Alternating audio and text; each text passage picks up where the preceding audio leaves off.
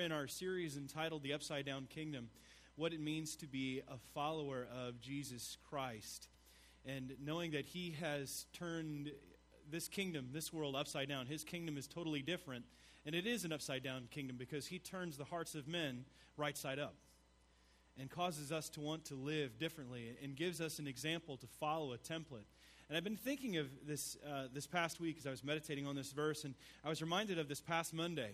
This weather that we have is psychotic right now. It's like so frigidly Antarctic cold, and then it's warm, and then it's cold, and it's going to snow again. This is just psycho Chicago weather. And when it snowed the other day, and it was a holiday, it was President's Day, I decided to take my kids out sledding. Now, I don't know if you've ever taken your kids sledding before, but I was really looking forward to having fun with my children as we did the sled together. We get on the sled, and one of my children had never done this before, so it was really fun showing them how to do it.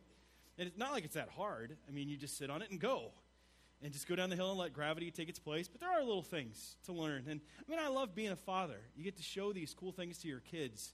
Like, I got to show my daughter how to shoot a jump shot and show her the importance of fundamentals and how to play the game. She kept asking why I just want to play. I'm like, you have to understand this before you really get the game. And there's other things I enjoy showing my kids, like how to crack an egg, just how to make eggs, how to eat McDonald's French fries without putting the ketchup on the fries. I learned to do this when I was younger. I just take the ketchup packet, squirt it in my mouth, and then I take the fries and eat it. I like to pass these things on to my kids. It grosses my wife out, and I love it. It's so much fun. I do that also with toothpaste. I don't like the middleman. I just shove it in my mouth, and then I start brushing. Right? Don't knock it till you try it. Okay? It just saves time. I don't like the extra moment. I'm kind of save time. But I do want to show my kids some fun things about what I do and fun things that I've enjoyed and pass on traditions. And some are fun and silly like that. And others are a lot more serious. To show our children how to trust, how to seek God, how to live our life, to show that we're different. My kids are getting to the age now where they see that there's a difference between them and their friends and their families. The other day when my daughters was sharing something, she said, Daddy, they were sitting around the cafeteria table and they kept asking, they were comparing on who had the most boots and the most technology and the most money, as kids do. And she goes, I didn't have a lot of that stuff, but you know what? I was the most happy out of the bunch. And I thought, wow, what a perspective for an 11-year-old to get. And she goes, my happiness isn't based in that. I thought that was pretty cool. And because she's seen how we live, we provided a template for living. And we do. We provide templates all the time, examples for our children that we are teaching them all the time on how to go about and conduct life and how to go about certain things. We're teaching all the time, whether we realize it or not, because what we do is what they're going to do later. How we deal with situations, how we handle money, how we interact interpersonally. Our marriages are serving as an example that our kids are going to think that's what a marriage is to be like later. How we go about life, how we work, that is what our children will follow. Now, it doesn't mean they'll follow it perfectly. They might decide to rebel against it. But more often than not, they're going to go back to what they've been taught because there's a template, a path for them to follow. Now, you see, Jesus has given us a template on how to seek God, how to pray. He's left an example, something for us to look at, to follow, to see how we can seek God. Remember, we talked last week that in the Old Testament, there's no one that teaches people how to pray. People weren't going to Moses saying, teach us how to pray. Now, there were great prayers in Scripture, but with Jesus, we see his disciples coming to him going, teach us how to pray. And Jesus begins like this, Our Father. He starts off with this Lord's Prayer. Now, this Lord's Prayer that we're going to be looking at for the next few weeks, we're going to be breaking down into different pieces and highlighting different parts of it at different times. And I'm going to be highlighting on two parts of it today. I'm going to focus on verse 11 and verse 13. And you're going to see later why we've kind of divided this up. It might seem a bit disjointed, but I promise you, you will see that it all flows together. And it's, give us this day our daily bread, and lead us not into temptation, but deliver us from evil. He's showing us how to pray, how to seek God, and gives us this prayer. He lays it out for us. And if we learn how to pray this prayer, and I'm not talking about mindless repetition. I'm not talking about just reciting the words for words' sake. I'm talking about learning how to pray abundantly. Now, Martin Luther, whom I will be referencing at different times throughout this message, was a great Protestant reformer. He helped reform and set the trajectory of the church. And he prayed. He was known for his prayer life. And get this, and I know this is unfathomable to most of us, but he prayed 3 hours a day. 3 hours a day. And it took him years. He was a monk for many years before he broke away from that. So he was a man who was extremely disciplined. But in talking about what it means to pray, he would recite the Lord's Prayer. And he learned how to really pray this prayer. And he said that a Christian, has prayed abundantly who has rightly prayed the Lord's Prayer. See, I think many of us like the idea of prayer. But the reality is we don't take advantage of it. It's like your cell phone when you have to get on an airplane and they tell you to turn it off or do what? Put it on airplane mode. Now, it's on airplane mode, you can use your phone, except you can't call out, receive calls, and you can't message people in airplane mode. It's interesting. You can do everything else. And I think that's how many of us look at the Christian life. I'll take everything else from you, God. I'll take all the blessings from you, but I'm not going to communicate with you. I'm not going to hear what you have to say, and neither am I going to talk to you. I'm really going to conduct my life apart from you. Thank you very much. I'm good as I am. Because we are afraid of what's going to be on the end of that call and what he's going to tell us to do and have us do. But I'm asking you to flip the airplane mode off. Let's open ourselves up and see what God has for us as we pray this Lord's Prayer and as we delve into it and pull it apart and see what God wants to show us. Because as we look at this message, I want us to keep a few things in mind and ask ourselves a few questions. The first is this: whom do I trust? Whom do I trust? These questions aren't on the board, but who do I really trust? Do I pray? And if I were to look and assess my spiritual health by my prayer life, what grade would I give myself? What grade would I give myself? I want you to keep those questions in mind as we delve into this very important subject. And before we go any further, I want us to stop and pray, flip the mode, get ready to receive what God has for us. Let's pray. Father, speak to us. Unplug our ears. Open up our hearts. Help us to see who you really are and what it is that you have for us, because you long to communicate to your people. Lord, we need you. We need you to speak to us. Show us our sin.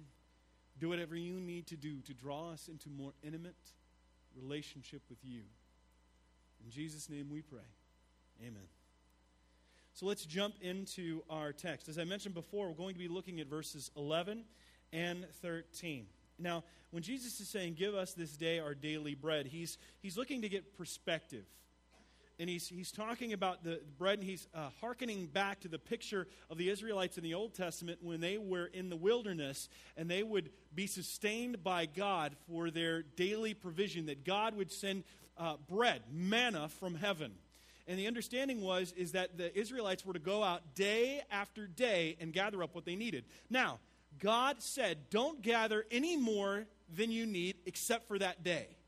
Don't keep any overnight, just for that day.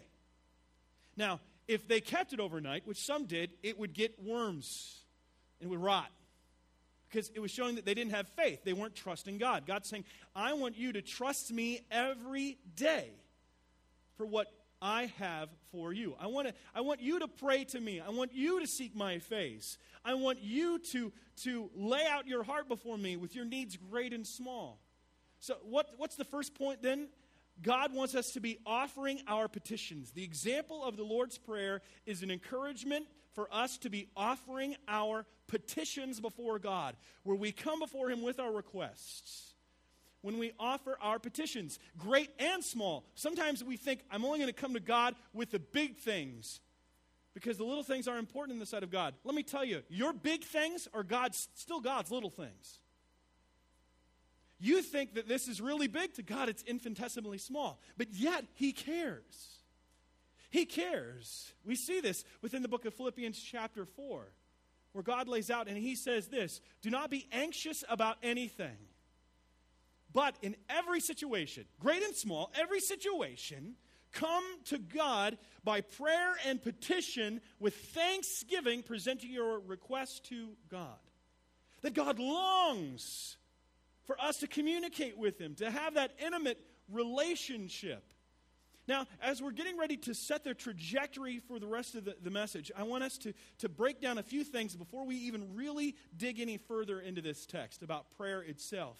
Now, if we are to truly pray, which means have a conversation with God, we need to keep a few things in mind. First of all, God desires that we pray, and for us to offer these petitions effectively, then it requires us believing wholeheartedly. Write that down. Believing wholeheartedly. You can't come to God without faith. You can't. It's impossible. The Bible says in Hebrews chapter 11, verse 1, what faith is. Now, faith is the assurance of things hoped for, the conviction of things not seen. And Hebrews chapter 11, verse 6. And without faith, it is impossible. It is impossible to please God. It is completely impossible. You can't just come to God and pray a prayer like it's a magic formula and expect God to answer when you really don't believe it. I'm amazed at how many people think that they can just con God and try to make a deal with God, like, God, I'll do this if you do this. It's like bartering with God. You just don't do that. I mean, why do we think we barter with God? You know, there was an experiment done when I was in college. I took a class in biculturalism. And one of the things that we had to do was take things from certain cultures and then try to do them in our own. And one guy dressed up, he's 6'7", and he put on a kilt. And then he went to the mall on, what's the mall downtown? The tower, Water Tower Place, okay? He walked into Gap, and he had a pair of jeans. And he had the guy come over, and he goes, I'll give you $10 for these. The guy's like, what? He said, these are $35. He goes, I'll give you $15. It's like it's barter. If you've ever been in a different culture, you barter. It's part of the culture. And the guy's looking around like, sir, these are $35. He says, I'll pay $20 and not $1 more. See, many of us try to do that with God. We think that God, that He doesn't have a fixed way of dealing with people. And that we can barter with Him and go back and forth. But God says, no, it's fixed. This is how the communication is. It's not changing because of you. That I've laid it out within my word, how I'm to communicate with people. But you have to come to me in faith. Because without faith, it is impossible to please Him. For whoever would draw near to God must believe that He exists and that He rewards those who earnestly seek Him. Earnestly seek Him. Faith is so necessary for living the life that God wants. As Jesus said in Matthew 21 through 22, He says to them, truly, truly, I say unto you, that if you have faith and do not doubt, you will not only do what has been done to the fig tree, because the fig tree had died. He says, but even if you say to this mountain, be taken up and thrown into the sea, it will happen.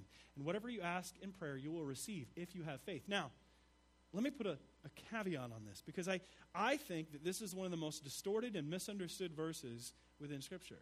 Because I think people think that I can conjure up and God becomes my great genie in the sky, or my great divine ATM that I can lay out whatever I sinfully want, or just whatever I want, and God's going to give it to me.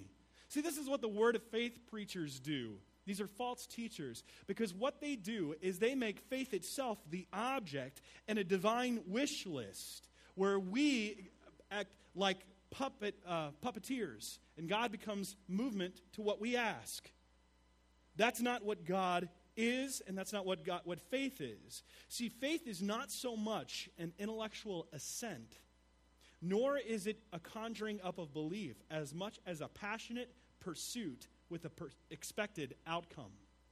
It's a passionate pursuit with an expected outcome. It's a belief that motivates us to movement. That's what faith is. Faith itself is not the object. See, Word of Faith teachers try to make faith itself the object, not God as the object. God says, I am the object, not faith itself. God says, I want you to believe in me wholeheartedly, not having faith in faith. It's always a movement. That's why we walk by faith, not by sight. The idea is that faith is moving to something. It is a passionate pursuit. But the question is, who is our faith in? Who is your faith in? Chances are your faith is more in yourself than it is in God. We believe in ourselves more than we do God himself. But our faith as believers in Christ must be in God's Son. He is the one who made a way for us to have access to God. By his death on the cross, the veil was torn in the Jewish temple, indicating that man can now have access to God. We can have direct access, and that means we can now approach God. Offering our petitions then means not only believing wholeheartedly, but approaching boldly. As we read in Hebrews chapter 4, verse 16, let us therefore come boldly to the throne of grace, that we may obtain mercy and find grace and help in time of need. We can be bold in our petition for God. The great devotional writer and pastor A.W. Tozer of the Southside Alliance Church in Chicago, he made a note in one of his books, The Attributes of God, on Martin Luther's prayer life. He says that contemporaries relate that hearing Martin Luther pray was an experience in theology. They said the reformer began praying with such humility that he could be pitied, only to proceed with such boldness before God that the human hearer would fear for him. He had such boldness before God. He approached God boldly. We now have access to God himself. Think about that for a moment. You have access to God. There's no one can prevent you from going to God. If you try to get access to the President of the United States and just try to walk into the White House, you're going to be detained. You will not get past a certain level. You can't just walk right in and then make a request to him. Walk right into the Oval Office and say, Mr. President, I would like this. Thank you very much, and then leave. You're not going to do that. You can't do that. You cannot get access to him. But God is saying, and his Oval Office is much bigger. He says, come to me. You have access because of Jesus. Because of what Jesus has done. Now you can pray boldly and approach the throne of God boldly. Now, that's not all. Not just coming boldly, but when we get there, what do? We need to be asking specifically. Asking specifically. Now, this is where many of us get really messed up. Because we ask about our sinful desires, or we ask wrongly to spend it on our own personal pleasures, and we don't think about the purposes or praying the purposes and the promises of Almighty God. See, this is where John writes to us in 1 John chapter 5, verse 14 through 15. He says, and this is the confidence that we have toward him, that if we ask anything according to his will, he hears us. His will. What is his will? Some of us in this room are saying, what is God's will for my life? What is God's will for my life? Does God want me to go here? Does God want me to wear this today? No. God's will is anything he delights to have happen that will bring his name glory. Much of the will of God is revealed in the Word of God. It's God's will that you remain sexually pure. It is God's will that you be not conformed any longer to the pattern of this world, but be transformed by the renewing of your mind. It is God's will that you be holy. These are things about God's will that are revealed in his word, and we need to go to his word to seek his will. And if we ask in accordance with his will, we know that he hears us. And whatever we ask, we know that we have the request that we have asked of him. We must ask in accordance with the will of God. We need to understand also that he delights in giving us his good gifts. See, it's his desire that we draw closer to him. It's his desire that we glorify him in all things. Is it wrong to ask for a husband or a wife if you're single, or ask for a job, or ask for him to to purify you or to change your life. No, these aren't wrong things. These are good things. Depends on what your motive is, though, in asking. What's your motive? Why do you want it? God does give good gifts, and he delights in giving good gifts to his children. But it all depends about the motivation that we have. We have to remember that when we do pray, God doesn't always answer at that exact moment. We're very impatient people. See, God's prayer requests, when we make prayer requests to God, we have a tendency to put expiration dates on them. Just like we go to milk at the grocery store. One of the most annoying things is when you're in a hurry and you buy a gallon of milk and you see that it's expired.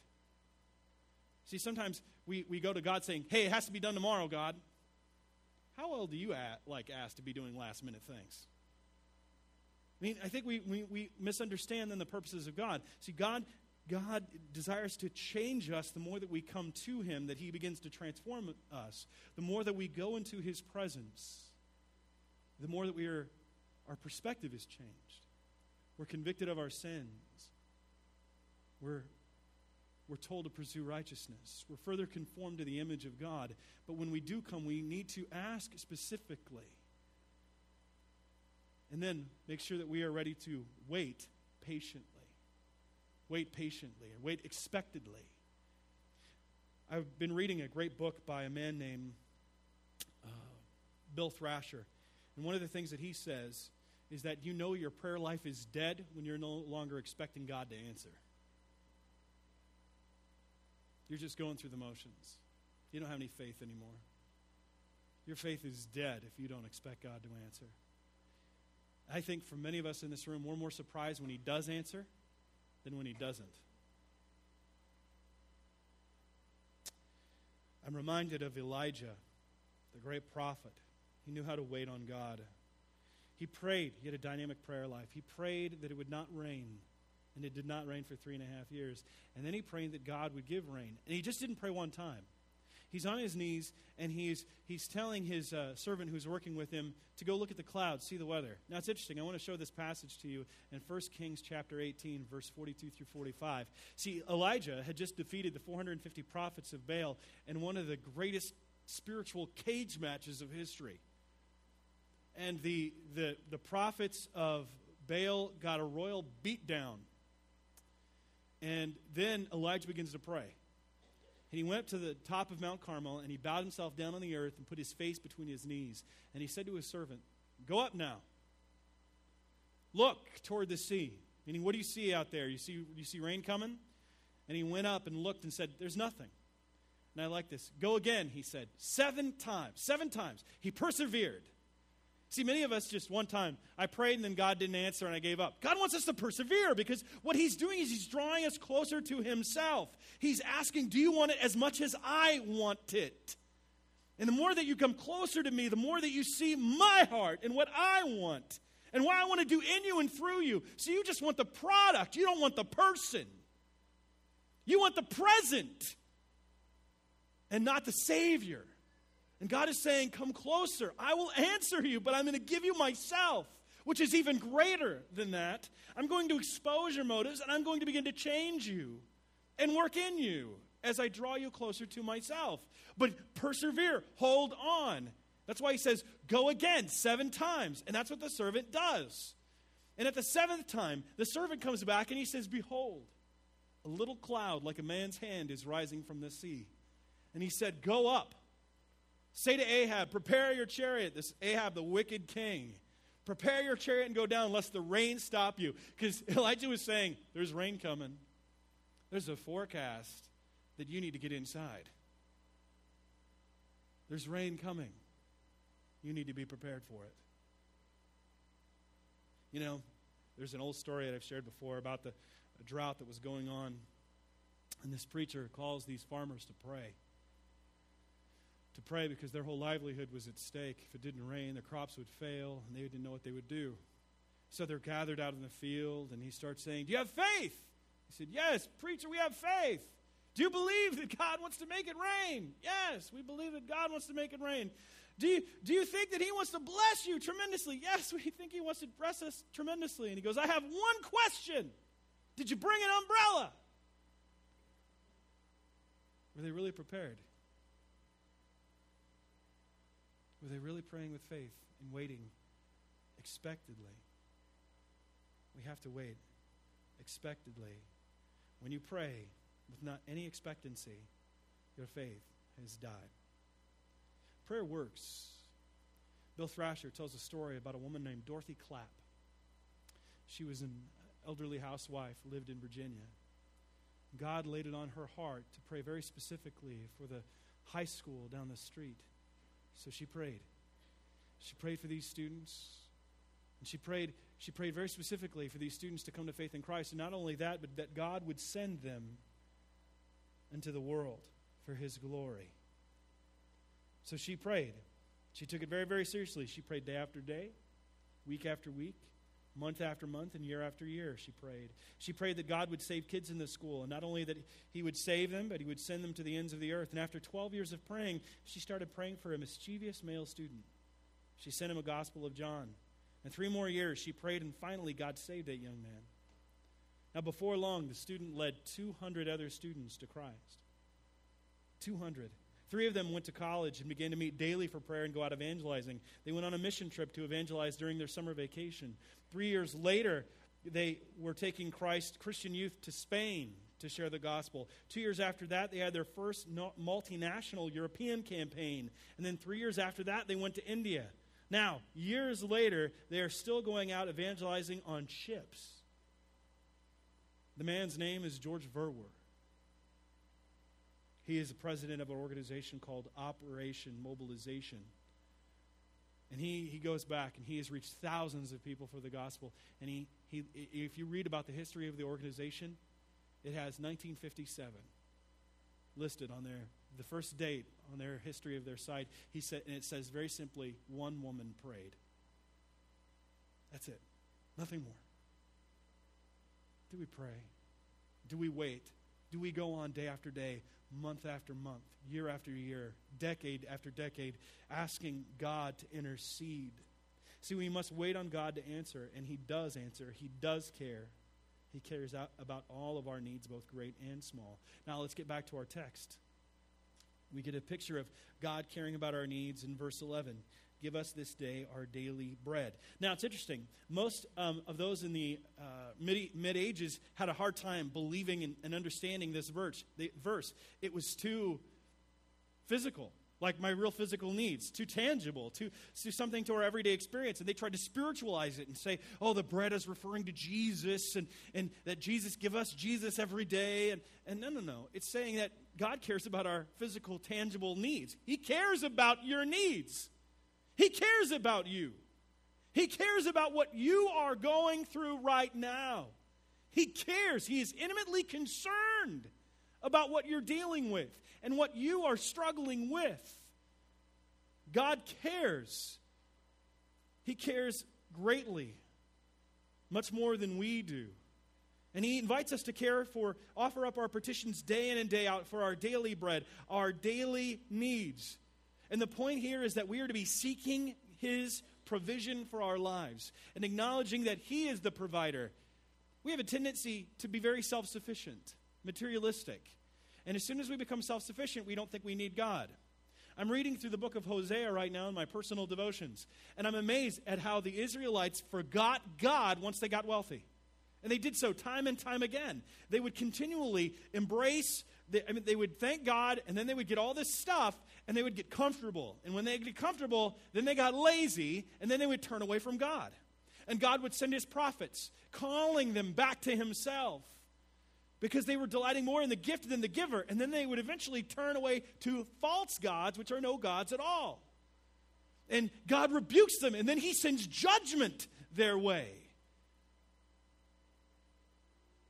Judgment for those who turned away completely from the faith, and chastisement for those whose hearts were still focused and ready to come back to Him, looking to Him for our provision. Now we have to understand this. This is a very important part of this, is that He provides for our necessities, not our luxuries.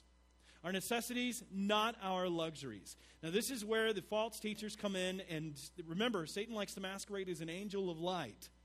He was an angel himself, a fallen angel, but an angel. And then he likes to take things and make them look like Christ. He's an expert in this. And he likes to make it look like Christ, to sound like Christ, to use the same words as a Christ follower. Or what he can quote the Bible. He knows the Bible very well, better than you or I do. I mean, he's got multiple PhDs in Scripture. He is very well versed, and he knows how to twist it, to manipulate it, to get you to question it. And one of the things that he's done is that getting into these false teachers will go into places and they say, if you bring your money to the altar, God will guarantee to bless it and double it. And you see this going on in the African churches, by the way, especially in African independent churches, places where there's sickness abounds, where there's poverty everywhere, and they are going into these churches and they're saying, here, do this, and they're just making money. These are people that are not caring about the gospel of God, but they're there to get fat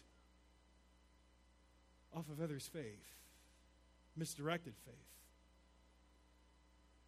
So God guarantees to provide our necessities, not our luxuries. That's what he cares about doing. Now, some might say, well, then I'm going to pray.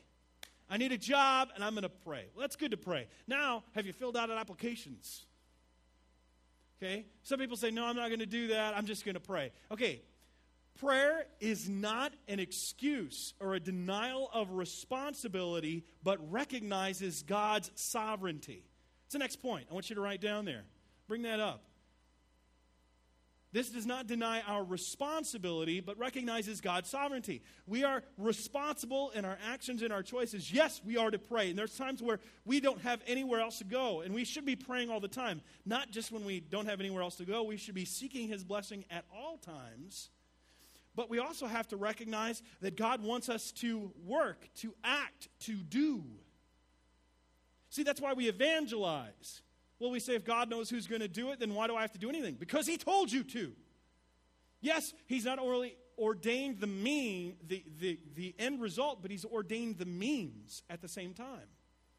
So we have to understand that this does not deny our responsibility, but to recognize God's sovereignty. And one of our responsibilities is to pray and work.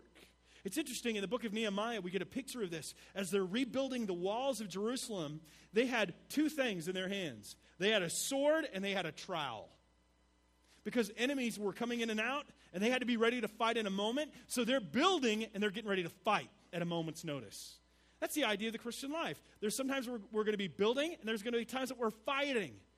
Where we're working, and then we are taking up the tools of the Spirit of God that are guaranteed to demolish strongholds, as we read in Corinthians. So we have to understand this does not deny our responsibility, but it is a recognition of God's sovereignty, that God is sovereign over our lives. And by coming to him and saying, give us this day our daily bread, you are the one that's in charge. You are the one who has given us the ability to have and make wealth. You are the one who has the cattle on 1,000 hills. You are the one that brings the sun and the rain. You are the one that gives us health and has our life in the palm of his hand. It's recognizing his sovereignty. He is the one who provides for us. He is the one who protects us. Let's get back to our text in verse 13. We can see how he protects us. And we ask, we're to pray in verse 13, and lead us not into temptation, but deliver us from evil. See, God wants us also to be looking to him for protection. For protection. God wants us to be seeking his face for protection. We're to ask him to guide us and guard us, how to live and how to keep us away from evil. Now, when he says, lead us not into temptation, he's referring to not being led to a place whereby we would sin against God. Sin is so serious, and we have a tendency to just gloss over it and not make a big deal of it. It's a big deal. You know, I like it when it's funny to me when people wear those t-shirts that say, I'm kind of a big deal. Okay? I wish God had a t-shirt like that. Not just he is not kind of, he is the big deal. And he has shown his attitude towards sin on the cross. So how serious do you think sin is? It was serious enough for his son to die. It was that serious. for his Son to give his life for us. God showed his judgment toward sin. We cannot continue in sin willingly, blatantly any longer. We must repent and turn to him. He showed his not only his attitude toward sin, but his love toward us. God doesn't want us to be led into temptation. We have to recognize that the spirit is willing, but the flesh is weak. And we have to be reminded that the devil prowls around like a roaring lion. See, we must make sure that we are on guard and not just looking to him for protection, but we are asking him to guard us from or protect us from the devil's designs. The devil has the playbook on your life. The devil is a very real creature. He's not found in horror movies like that. It's not how the devil works. I mean, there are times where he is very overt and it is just outright blatant. But most of the time, he is very, he wears a mask. He operates under the radar. And he likes to take us on a slow journey. He's been around a long time. He's playing a long game. It's not a short game with God, with the devil. It's a long game. What he doesn't realize is God's game's longer still. And Satan comes in the long game because it's a long con. He's trying to bring you down piece by piece, getting you to question the goodness of God, to getting you to think this is funny, to get this is acceptable. It's the whole frog in the kettle principle. That's what he's doing. He's turning the heat up on you gradually. See, if we were to see Satan in all of his fullness, it's like putting the frog in the boiling water. We jump out. But see, what Satan does is he turns up the temperature slowly. We see that going on culturally right now, all over the place. I mean, if you were to go back and tell your parents or your grandparents of what's going on in our culture right now, they wouldn't believe it. Go back to our founding fathers and they would flip. They would not believe where we're at right now as a culture. Now, man, if you go back to maybe the early New Testament time, they might believe it a little bit more because evil was so rampant. See, they recognize more of the devil at work. We have a tendency to psychoanalyze it, to put psychology on it. There are psychological things. I'm not going to deny that. But the devil, see, he wants to get us to buy in, to get us to question the goodness of God. And then what he does is he knows your weakness. See, we all have our own dent of disobedience, the original sin that shows up in our lives. We have our own proclivity to sin, and each of us shows up a different way. Yours could be lying, you could be stealing, yours could be profanity, yours could be blasphemy, yours could be homosexuality, or maybe it's pedophilia, maybe it's adultery. It could be any of these things. It could be alcohol, drug addiction. It could be food addiction. It could be any of these things. And Satan, what he does is he baits the hook of the world with the desire of your flesh, and he uses different bait for different people. For one person, he might say, he baits the hook of the world, and he says, for them, it's gluttony. I'm going to keep putting food in front of them because they're going to look to food for comfort. I'm going to put some difficult situations in their life where they're not going to turn to God. If they turn to God, then that's going to stink. But chances are they won't because they keep giving into food. Or alcohol to control all of the pain that's going on. And rather than deal with the reality of the pain going on in their lives, they turn to alcohol or drugs because they'd rather just forget. See, that's what he does. He takes the hook of the world and baits it with the desires of the flesh. And we have to understand that he prowls around like a roaring lion. 1 Peter chapter 5, verse 8 says that he prowls around like a roaring lion, looking for someone to devour. Now, he not only seeks, it's not just the devil we have to be on guard against, because we know that he uses our deadly desires. We have to be on guard against ourselves, because we are master deceivers of ourselves. James chapter 1, verse 13 through 15. See, let no one say when he is tempted, I am being tempted by God. God does not tempt you. He will not tempt you. He will test you, but not tempt you. He will test you in order to make you more finer, more of solid in his hand.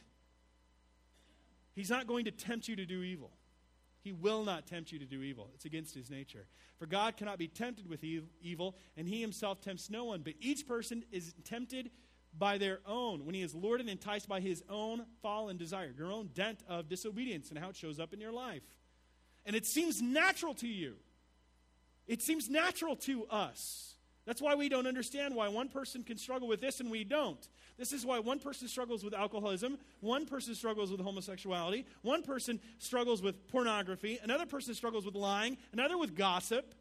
While we wonder why. Why do they struggle with that? I can't believe they would ever struggle with that. Well, look in the mirror, dummy. You got your own struggles and issues. We all do. I've got them. We have to recognize that we all struggle in many different ways. And then we all can be deceived by our own sinful desires. See, when desire is conceived, it gives birth to sin. And sin, when it is fully grown, brings forth death. So how then do we deal with our sinful desires? What do we do when temptation comes? We're asking God not to lead us into situations in temptation, but deliver us from evil. Now, it's interesting there. Before we go on into lead your temptation, I want to talk about deliver us from evil. This, lead us not into temptation, is what we pray before we actually get into the temptation situation. Deliver us from evil is when we're in the midst of temptation itself, asking God for help. And we know that God provides a way out. He always does. But don't willingly disobey the word of God and say, I'm going to put myself into this situation because I know God's going to get me out. No, don't presume on that. That's foolishness. What we need to do then is pray, God, don't lead us into temptation, but if I find myself there, I know that you will give me that out that is there for me. Now, how do we respond when we find ourselves in temptation? Bill Thrasher, who's a professor at Moody Graduate School, wrote a great book called Victorious Christian Praying. And he shares a bit of a story, a good thing to do if you find yourself tempted by sin. He says this, he gives an example. He says, a pastor on the West Coast was leading a number of people to Christ from some difficult backgrounds. He warned them that they would be tempted to go back to some of their previous immoral choices. With this spiritual danger in mind, he prepared them with a very practical strategy of what to do. He instructed, I want you to think ahead and ask God to give a prayer burden to pray each time you're tempted to go back to your previous lifestyle. I want it to be a prayer that will damage Satan's kingdom as God answers it. It's interesting. He says, the insight is not any more complicated than he has stated it. It has been enormously helpful to me. This is Thrasher talking. And he says, and I have attempted to pass it on to hundreds of people. The idea is to use the temptation to do wrong as a motivation to pray. You can apply this to any persistent temptation in your own life. What if every time you are tempted to think an impure thought, you pray for the purity of your children? What if every time you were tempted to be discouraged or fearful, you prayed for God to fill your spiritual leaders with his Spirit? It's a good thing to do. So if you find temptation coming at you, in whatever way, whatever it is, take that moment to pray. Pray for someone else. Say, I'm tempted to view pornography. Lord, I'm not going to go there. I want to pray for my pastor. I want to pray for the teachers. I want to pray. And you just start praying. And God's going to start increasing that faith and giving you perspective and seeing how evil and dirty that really is. And you can turn away from it. And that could be for anything. And again, don't put yourself into situations of sin. That's why we say, lead us not into temptation. Don't lead us into situations where we know that we're going to sin. Lord, please don't. Lead us away from those things because we lie to ourselves all the time. We're master liars at lying to ourselves. We have a tendency to say, I can handle it. It's not that big a deal. Don't worry about it. And God's saying, no. It is a huge deal. Don't play around with sin and temptation. Make sure that you are asking God to lead you away, and when you find yourself in it, ask him to deliver you from it. Deliver you from evil. It's interesting, in some translations, it says, deliver us from the evil one. Because see, Satan's trying to lure you in with that. I mean, you know how Jesus says, I'll make you fishers of men? Jesus is the greatest fisher of men. Satan's trying to masquerade and trying to be the same type of fisherman. Trying to pull you in, the hook of the world, the bait of the flesh. Don't believe it. Don't give in to it. Don't bite. Now, there are a couple of things and thoughts I would like to leave us with today. The first is this. This points to ponder. I asked you a question at the beginning. Who or what am I trusting in? What are you trusting in? Honestly. Are you trusting in yourself? Why aren't you praying?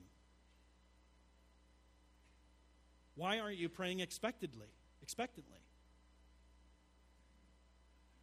What has crept up in your life that's caused you to doubt God, not to pray?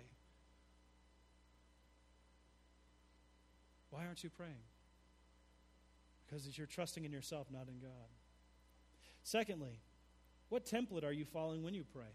Do you have a way that you pray? Do you just, are you praying for anyone specifically? I'm not saying you go in with a full loaded list each time. I used to try to keep a loaded list. I would write down every single prayer request. And I noticed that after a while, I wasn't really praying for people. I was just writing a list. I need to be in conversation. And I'm not saying not pray for people and have people in our mind, but maybe rotate. Maybe say I'm going to pray for people that need to be saved on Monday. I'm going to pray for people that are dealing with hard situations on Tuesday, and maybe people that are dealing with sicknesses on Thursday. I don't know. I'm just throwing examples out for you. But pray. That's the point. Follow a template. And here it's saying, give us this day. Recognize God's provision for that day. Invite him to speak and fill you with his Spirit to live the life that he desires.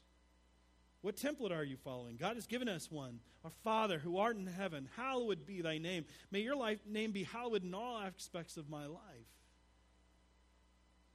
Your kingdom come, your will be done on earth as it is in heaven. Give us this day our daily bread, and forgive us our debts as we forgive our debtors.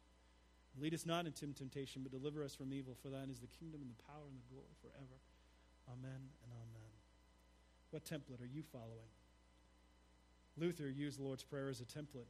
It was a great place to start, and the more that we focus on it, the more our prayer life is expanded.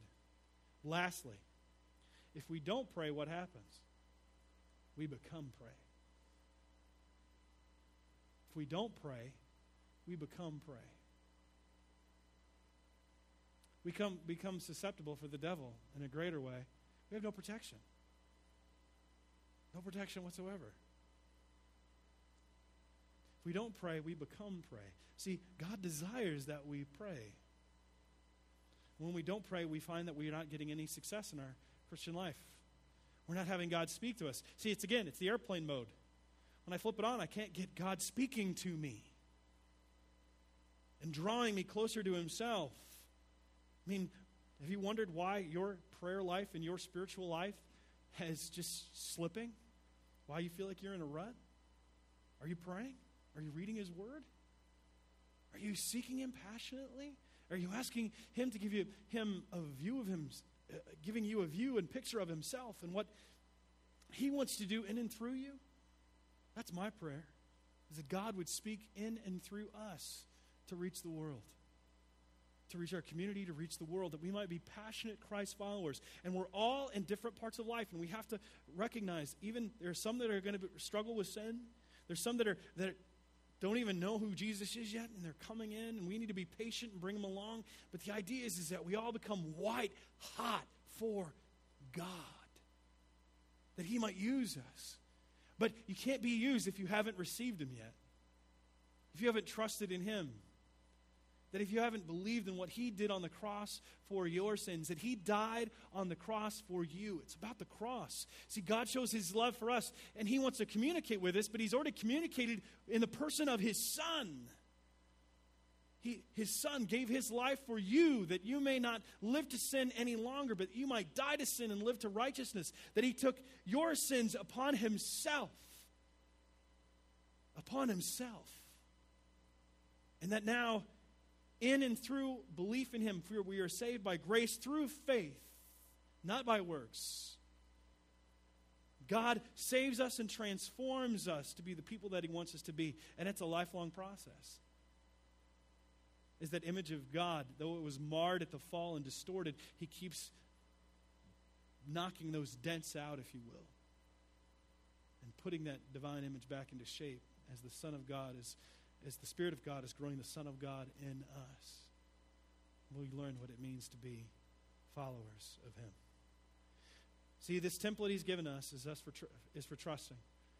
Are you following that template? Or are you trying to create your own? Don't do it. Follow the template that he's given, and you will grow in faith and in joy. Let's pray. Father,